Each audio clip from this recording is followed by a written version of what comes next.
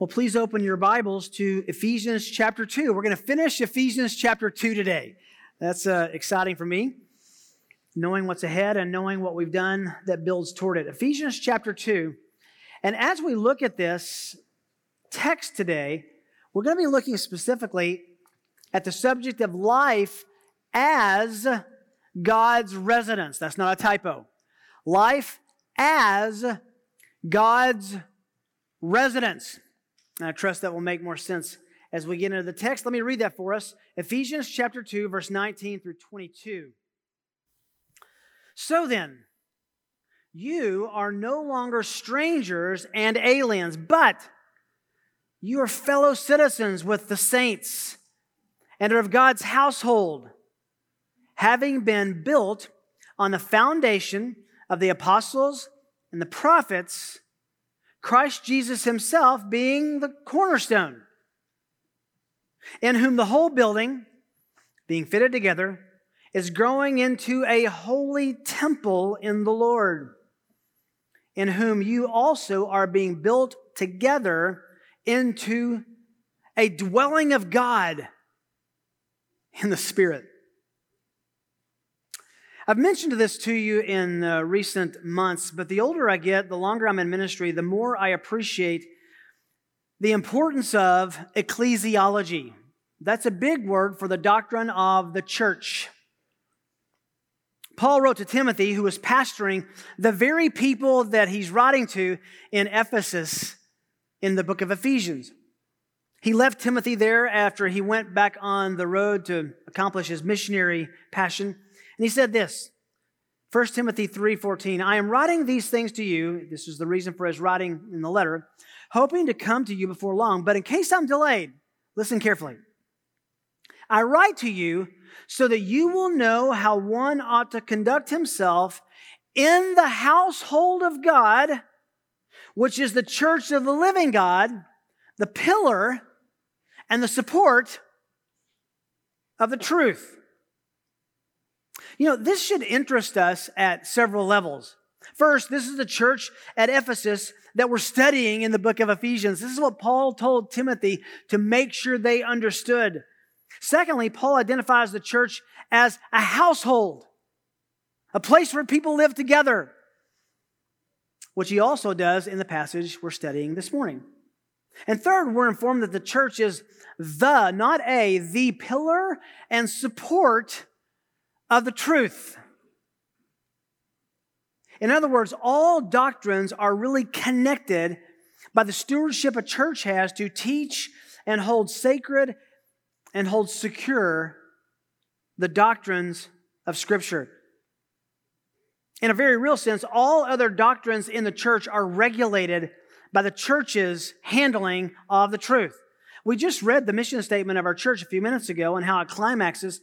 We exist to magnify God and spread a passion for His glory by making disciples and shepherding them to value Jesus Christ above all else in every dimension of life as regulated by the Word of God. How do we submit ourselves to be regulated by the Word of God? Well, one of the extensions of the doctrine that regulates and binds us is being a part of a local church. So we're not theological mavericks or renegades. We have accountability to what we know and what we believe. And frankly, that's why our church has a robust doctrinal statement. And we're committed to expository preaching, unpacking God's Word, one passage and one verse at a time, and teaching people from the cradle to the grave what God says and why it matters. But tucked away in that verse to Timothy, and in the passage before us, is the idea, the concept, and the reality that the church is made up of unique relationships for a unique purpose. At the end of verse 22 of the passage we're studying, Ephesians chapter 2, 22, we are actually called, drumroll, the dwelling of God. Let that sink in a moment. We are the dwelling of God. If you're like me, you look in the mirror and say, what? How does that work? Paul will take the imagery of the Jewish the Jewish temple that they had in Jerusalem and instruct us that as a new humanity, Jew and Gentile come together, no matter who you are, from what background, join together with others in the church, Jews and Gentiles, anyone from any background. We are a new dwelling that constitutes a temple of God. Hence the title of living as God's residence. Not at God's residence, but living as God's residence. That's what we're called to do and be. Strange as this sounds, our text will help us understand this reality. And so we're going to dive into it. This is just swelling with beauty and with implications for us.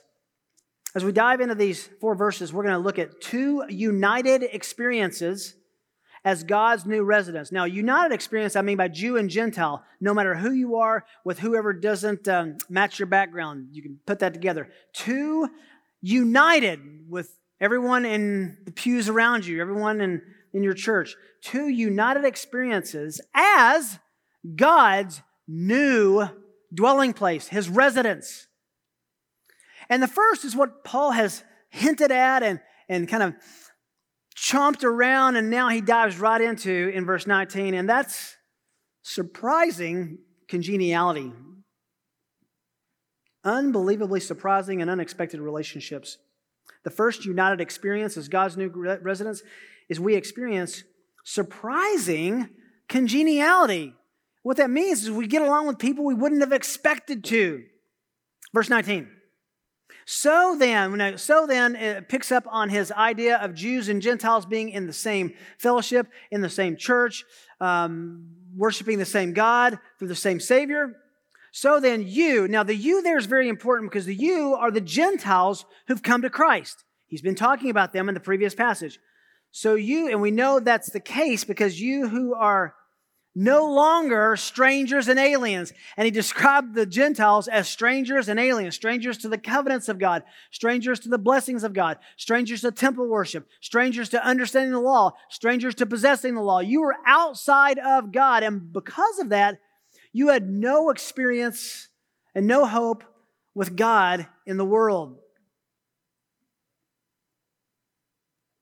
So then you who are no longer strangers and aliens, you who are no longer strangers and aliens, but you are fellow citizens. With who? With your Jewish believing friends.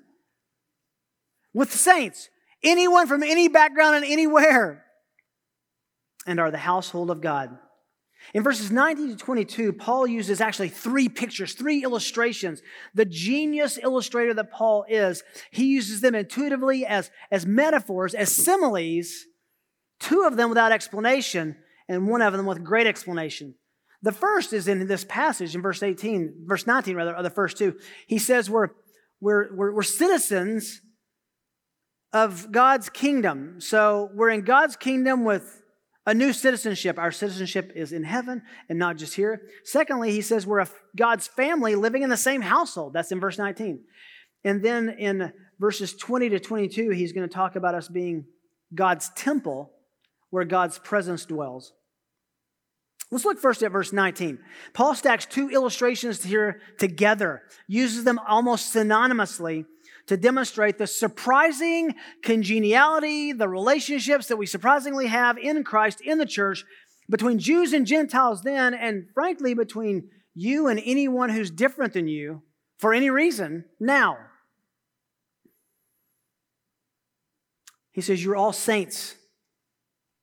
Fellow citizens with the holy ones, the saints. That's any Christian who's put their faith in Christ. I love what he's doing here. He's reminding these Gentiles of who they were by saying that before their conversion, they used to be, strangers and aliens. We studied this in our last study where they were strangers to the covenants. They were aliens to the blessing of God. They were without any hope and without God in the world. Verse 12 says, But he reminds them that they were strangers and aliens. Strangers, interesting word. It means short-term transients, non-residents with no rights. It reminds me of when I've traveled overseas. You have certain borrowed rights, but you don't have all the rights of the citizens who are in that country. Aliens is a similar term, but a little different. It refers to resident foreigners who've settled permanently in a country where they weren't born, and they have limited rights. But he uses both of them to say, you are way outside of blessing. But now these saved Gentiles enjoy all the privileges of God's kingdom and God's household. I think it's interesting that Paul does not expand on the citizenship, our kingdom metaphor. He just says you're fellow citizens with the saints, all saints. But we do know that the kingdom of which the Jew and Gentile existed then, the kingdom which you and I exist in now as Christians, does not have physical and territorial dimensions. Are you ready for this? Yet. It will one day, but for now, it doesn't. We don't have spatial territory. There isn't the Christian kingdom. And one of the great historical misnomers and tragedies is when people have tried to theonomize the gospel. That's a big word for saying if you're born in our kingdom, in our country, you're a Christian as opposed to anything else. Well, God doesn't work like that. He calls people to faith in Him personally, not just because of their country of origin. Our kingdom doesn't have borders.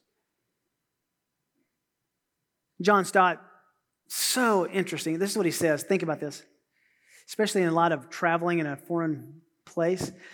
God's kingdom is God Himself ruling His people and bestowing upon them all the privileges and responsibilities which His rule implies. And then he says this, we no longer live on a passport, but we really have our birth certificates. We really do belong, end quote. In other words, we're here on a passport. Our birth certificate and our citizenship is in heaven. God's kingdom is interracial, international. It knows no social segregation, no socioeconomic differences, knows no language barrier. And Paul uses these two illustrations of our heavenly citizenship, and also he has that being of the same family. He says we're in the same household, nearly synonymously. Every kingdom citizen is a family member with one another, and every other believer, rather I should say, and every family member of the kingdom is a citizen with them as well. I think the apostles' aim here is that since God sees no distinction between His children who are believers, neither should we. We keep talking about this because it's so practical, but downstairs the children are probably singing in this hour, red and yellow, black and white, they are precious in His sight. There's a great truth there. We're called into the household of God. He calls us family. Where does this come from? Do you recognize where this is anchored? Turn back over to Ephesians 1, verse 5. We looked at this text very intently from the standpoint of predestination and the theological implications of that, but I told you we're going to come back to that idea of adoption. Here it is. He predestined us to adoption as sons and daughters through Jesus Christ to Himself, according to the kind intention of His will. We have been predestined to be spiritual siblings with each other in the same household. And this, Paul could have said we're in the same family. He says that to the Corinthians. He uses that language. This is stronger. He says we're in the same household. We live in the same house, in the same room with each other. Not physically, but spiritually. That's how close we really are.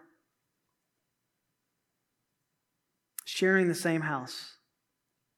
We'll see in a moment. And this is no ordinary duplex or apartment, no ordinary condo or house or mansion, or estate. The household that you and I belong to is the temple of God, the dwelling place of God Almighty. That'll make more sense in just a moment. Hence, we are to enjoy the congeniality of common citizenship and a close-knit family with each other. Can I just ask you personally and practically, do you approach your relationships here at Mission Road with such care and unity? In your care groups, are you involved in a care group? Or are you one who says, well, I don't like care groups because I don't want to be that close to anybody? God says you're like flesh and blood with each other. You're going to spend the eternity with each other. You practice now doing that. Are the people around you as precious to you as your own flesh and blood? That's the illustration here. You are of the common household. Not just any household, because there's a leader of this house. What does it say? God's household. I think there are so many implications for how we love one another, treat one another, serve one another, view one another, care for one another, refrain from judging one another, recognize the judgment that's in our hearts toward one another. Because John 13 says the lost and dying world will most know that we love God when we love and care for each other. It should be unusual, uncommon, supernatural, unexpected.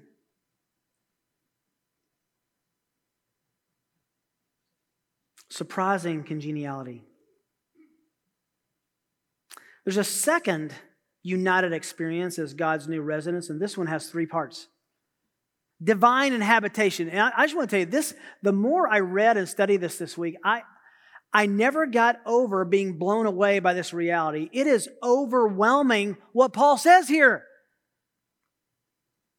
We are, as the church, the divine inhabitation and locus of God's presence. So let's break this down into 3 parts. First of all, believers are built on the foundation of New Testament revelation. What makes us recipients of this divine inhabitation? Well, it's that we understand the gospel. Believers are built on the foundation of New Testament revelation. Verse 20. Having been built on the foundation of the apostles and the prophets, Christ Jesus himself being the cornerstone. Now, this is entering into, for the next 3 verses, he's going to be talking about architectural nomenclature. He's going to be talking about the parts of a house and the parts of a temple and the parts of a structure. And he begins where everyone begins when they build something, and that's with the foundation. There's been much debate, by the way, about what verse 20 means, but I think if we look at the details, it's not that hard to follow Paul's reasoning. First, Paul just spoke of us as a household, and in the coming 2 verses, he will add that we are being built into God's grand temple. So he says, you're the household of God, and then he almost spatializes that by saying it's actually the temple of God, the dwelling place of God. So the idea of an architectural foundation to begin with makes perfect sense. Any building you begin with, you start with the foundation, and any builder will tell you, if the foundation is off, you're in trouble.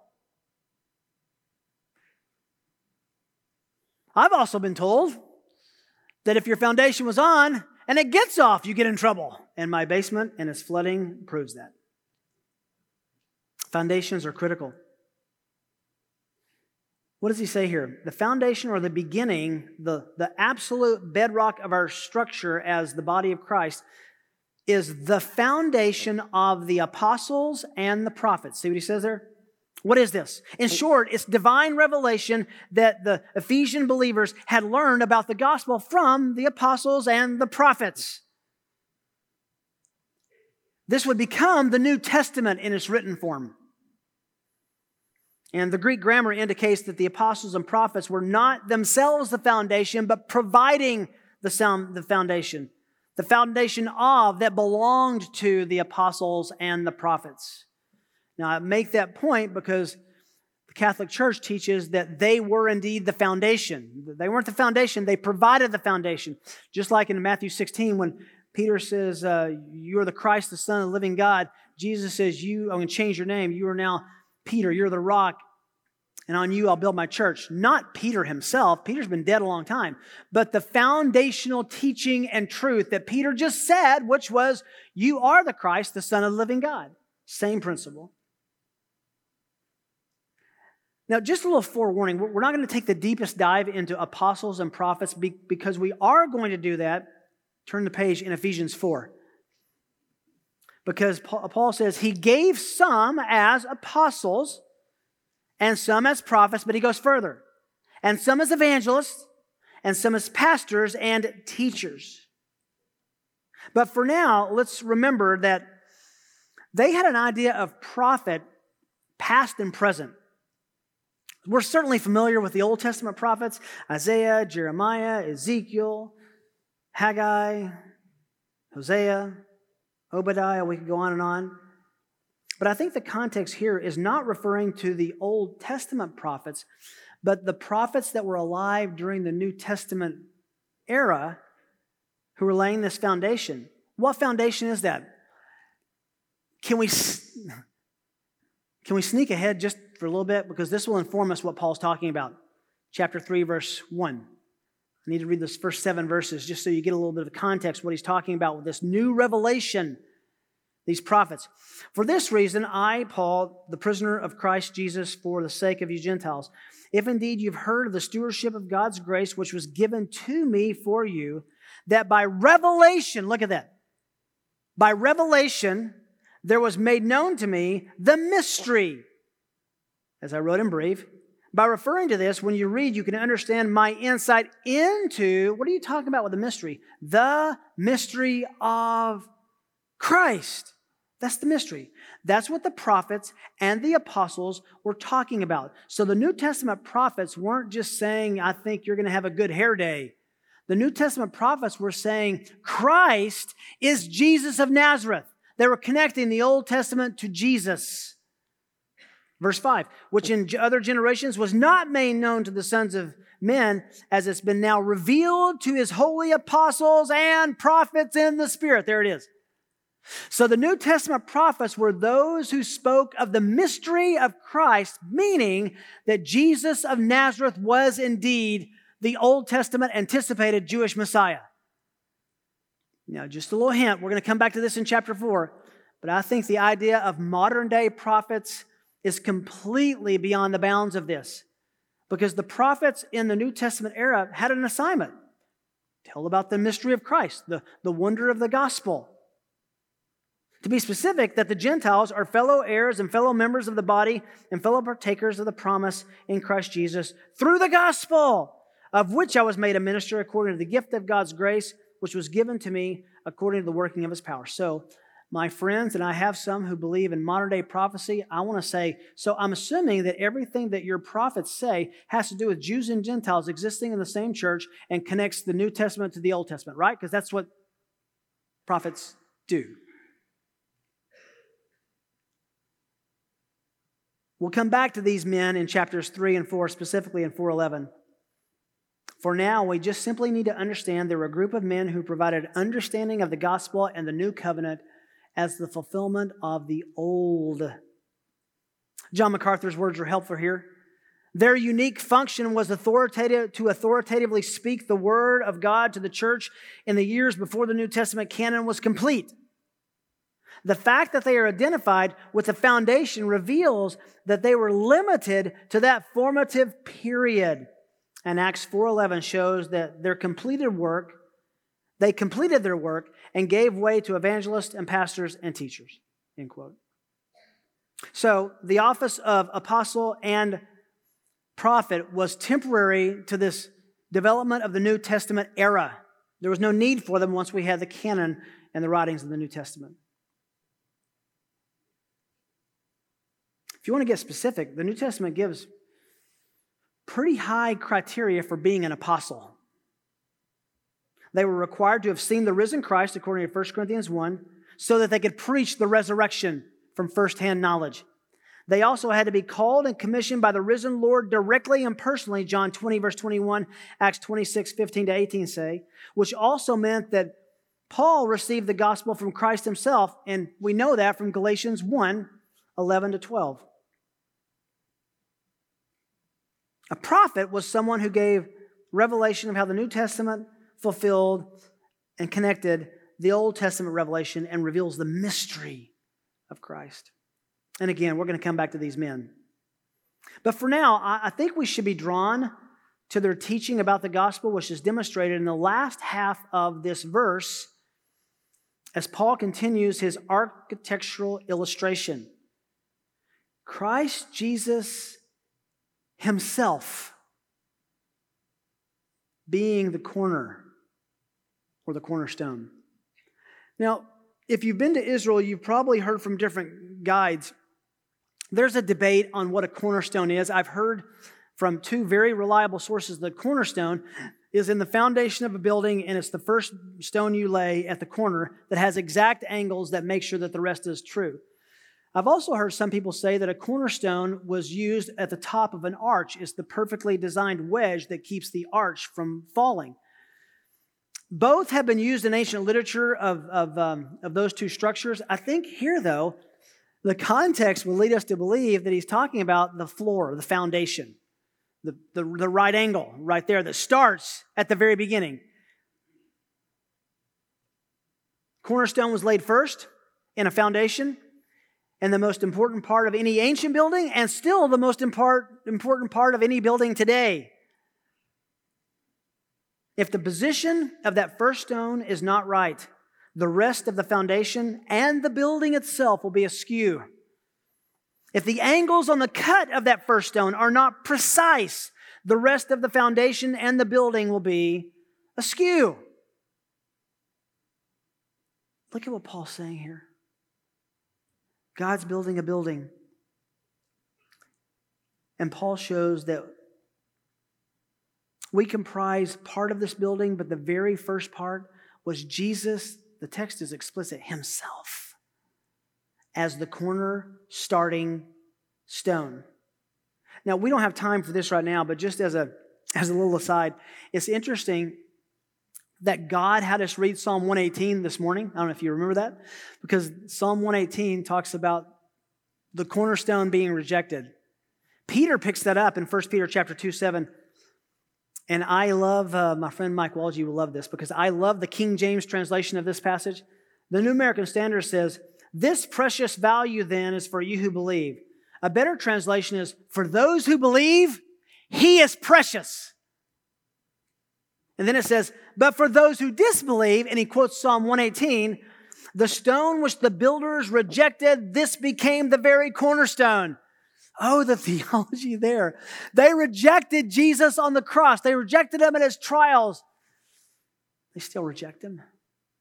And God uses the one who is rejected by so many as the cornerstone foundation of the entire Christian faith.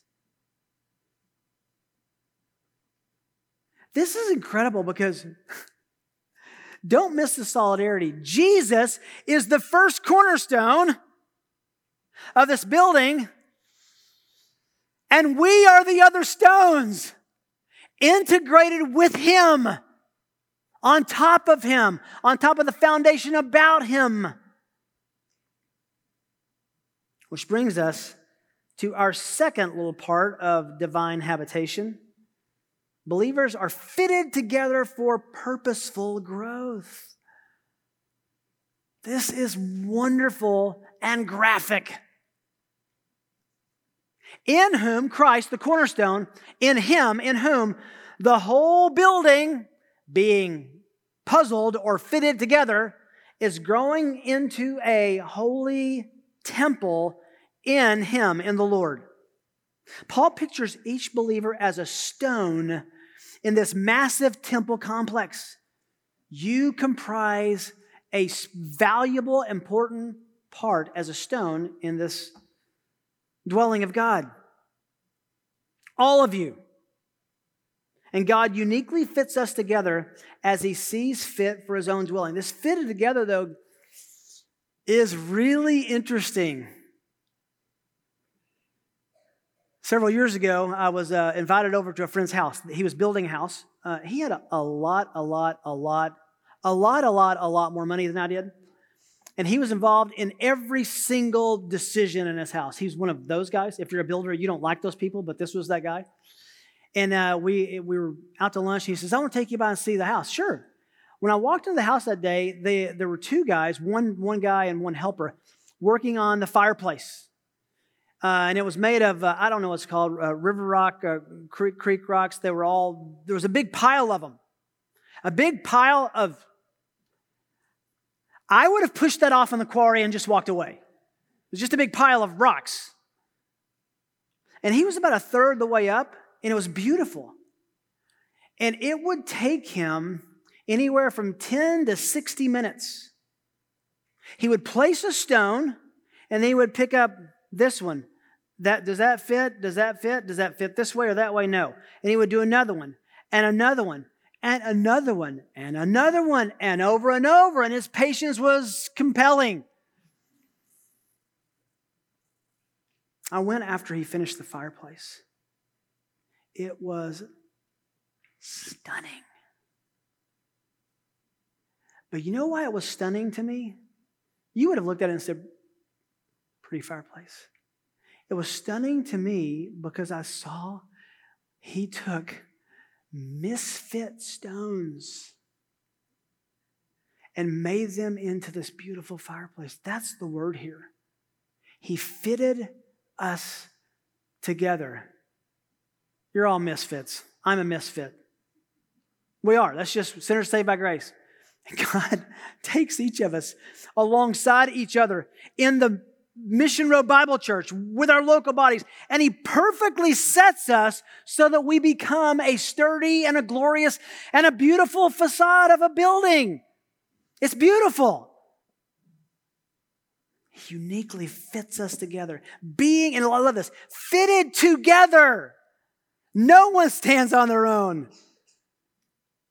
He was just making a fireplace. Look at this. And it's growing. Every time someone gets saved, God perfectly has a place for them in His building. It's growing into, look at, a holy temple in the Lord. Incredible language. We fit as misfits with each other in perfect fitting. Meaning, there are really no misfits in Christ's kingdom. We are fitted together with a purpose. God didn't have to try 10 minutes to an hour on every one of the stones. He created you to perfectly fit, not in just the body of Christ, but let me be specific, in this body of Christ, with the people around you. But we need to take a brief detour here, talking about we're the temple of the Lord and we're the dwelling of the Lord. And I'll try to be brief on this. The idea that the church is the new temple of God is one of the most misunderstood and misapplied doctrines in the church. And there's a reason for that. And it's based on a common misunderstanding of 1 Corinthians chapter 6. Would you go over there just for a moment? I want you to see this. 1 Corinthians chapter 6. And we're going to have to learn a little Greek grammar today as compared to English grammar today, because the English grammar it can't carry the weight of the Greek on this. And let me explain to you what I mean. The second person plural and the second person singular pronoun are the same in English. You. If I said, you can all come over for lunch today, and you can't, but if I said that, you can come. You can all come over for lunch today. That could go for all of you. But if I looked at Aaron and I said, you can come over, it sounds the same. You understand that you plural and you singular are identical in English. They're not in Greek. In fact, being from Tennessee, we had it right when we said, y'all. So I'm not being cute or I'm not being funny, but I'm going to use y'all for the plural and you for the singular. And I think that will help you know what Paul's saying. Look at 1 Corinthians 6, verse 15. Do you not know that your bodies, plural, are members of Christ? Your singular bodies, each of your body, 1 Corinthians 12, we're all fitted. Some are eyes, some are ears, some are noses, some are feet. We're all members of the body of Christ. So, then shall I take away the members of Christ and make them members of a prostitute? He's talking about intimacy here, and prostitution may never be. Do you not know that the one who joins himself to a prostitute is one body with her? For he says, the two shall become one flesh. But the one who joins himself to the Lord is one spirit with him. Flee immorality. Every other sin that a man commits is outside his body, the body, but the immoral man sins against his own body. Now, he's talking about personal, physical bodies there. But he changes in verse 19. And please pardon my southern, but I'm going to introduce you to some y'alls, okay? Do y'all, plural, do y'all not know that y'all's singular body, all of y'all's singular body. Earlier we're talking about bodies, personal bodies. Now we're talking about one body.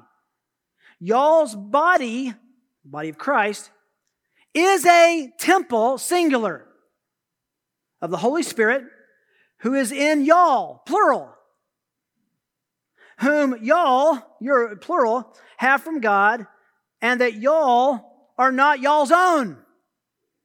Isn't it good to be from the South? For y'all, plural, have been bought with a price. Therefore, glorify God in y'all's singular body. So what are you saying?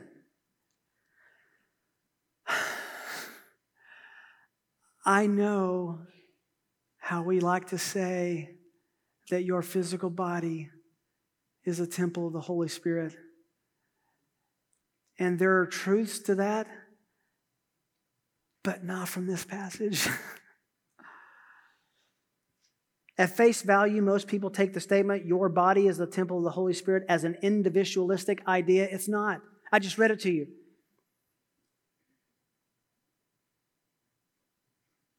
All of the yous in verse 19 and 20 are plural. And the temple and the body is singular. What is he saying here? Our local church community comprises common citizenship with each other, being part of the same family, being same bricks, being common bricks and adjacent bricks, mortared together as different parts of the same body. But the temple of the Holy Spirit in this passage is the church. Now, I know what you're saying. Yeah, but what about God's presence? And what's that? It's better than you think. In fact, to say that your body is a temple of the Holy Spirit is 2/3 wrong, only 1/3 right. John chapter 14. You can listen or you can look here. John 14, verse 16. It's better than being indwelt by the Holy Spirit. It's way better than that. Jesus says at the Last Supper, I will ask the Father, He will give you another helper, that's the Holy Spirit, that He may be with you forever. There's the permanent abiding presence of the Spirit of God. What a promise. So yes, the Holy Spirit indwells you forever. He dwells with you forever. That is the Spirit of truth, whom the world cannot receive because it does not see Him or know Him, but you know Him because He abides with you and will be in you. Clear as a bell. So the idea that the Holy Spirit resides with you and in you is a biblical term, just not from 1 Corinthians 6. But then he says, verse 18, Jesus says, I will not leave you as orphans. Whoa. Permanent abiding presence of the Spirit and permanent abiding presence of the resurrected Savior. Then down in verse 23, he says, if anyone loves me, he will keep my word. Listen, my Father will love him, and we, Jesus says, my Father will love him, and we, my Father and me, will come and make our abode with him. So if you want to say it really, really accurately, you're not a temple of the Holy Spirit. You're a temple of the Trinity. Whole Trinity resides with you permanently. Incredible. So yes, your body matters, and yes, the permanent abiding presence of God is with you. But Paul's point is that he resides in the church as the temple. I don't want to de-emphasize the presence of God with us or the Holy Spirit with us. What Paul is doing here is emphasizing the corporate nature of us growing into the temple of the Lord together as a church. Think of this. What is the temple for? What was it for? A place to come and experience the presence of God. That's what our church is to be. A place for worship. That's what our church is to be, like the temple. A place for the sacrifice and celebration of God's provision to forgive sin. They sacrificed animals there. We talk about the sacrifice of the Lamb of God here. A place to enjoy others with the same worshipful desires. We do that in the church, and a place for instruction, correction, and study. And that's what we do in the church. We do together what the temple's intentions were to do because He dwells with us, which leads us, thirdly, to believers are assembled to function as God's dwelling. I'm going to be brief on this because it's just too wonderful to even describe. I don't even know how to describe this. In whom, Christ, you also are being built together. We've already seen that. That's just review. You've been in Christ. He's the cornerstone. You're laid alongside Him. You're laid on top of Him as foundation. You're being built together with others. Into what? Into a dwelling of God in the Spirit. Back to our title. Church is life not at God's residence, but it's life as. It's us, God's residence. Paul tells us here we are being built together into a dwelling of God in the Spirit. The Holy Spirit fitting us together with each other so that the presence of God is known in our church body and to the world. We're all one together. Chapter 2, verse 14, both groups are into one. Chapter 2, 16, both in one body. Chapter 2, verse 18, both have our access to the Father. Jew and Gentile, anybody who's different background. And then the word together. We're alive together in verse 5. We're raised up together in verse 6. We're fitted together in verse 21. And we're built together in verse 22. So what are the implications of this? Well, we could spend the rest of the afternoon describing and discussing these. But I walked away with at least 4. First, our church, Mission Road Bible Church, is to display the glory of God to the world like the temple did. We are the same function as what the temple was. It was the place people looked for God's presence, God's identity, God's instruction, God's worship, the understanding of the forgiveness of sins and God's sacrifice. That's who we are. Secondly, our church, it's just incredible to say, our church is the dwelling of God on this planet and in our community.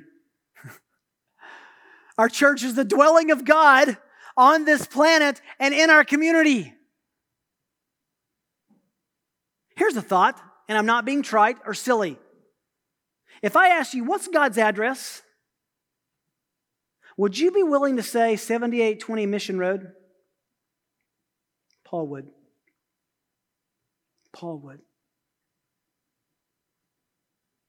It's not that God lives here and we come and meet Him. He sleeps here and it's spooky when you come in here at night. No.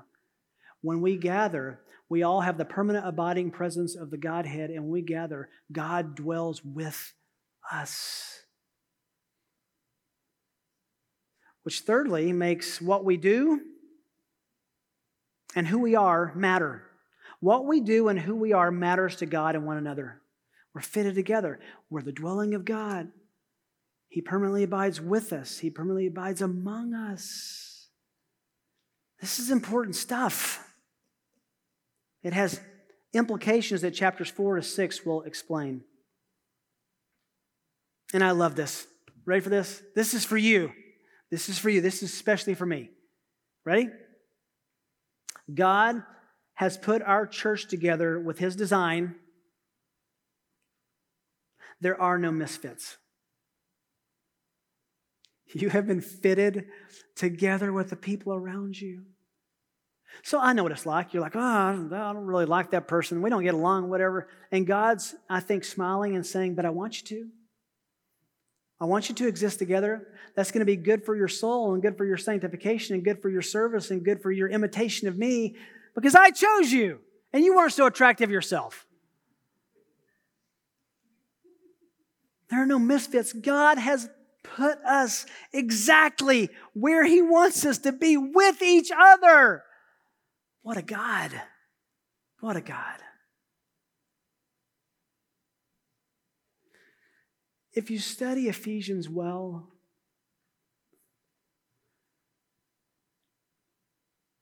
you're going to love the church. And you're going to love your church, warts and all,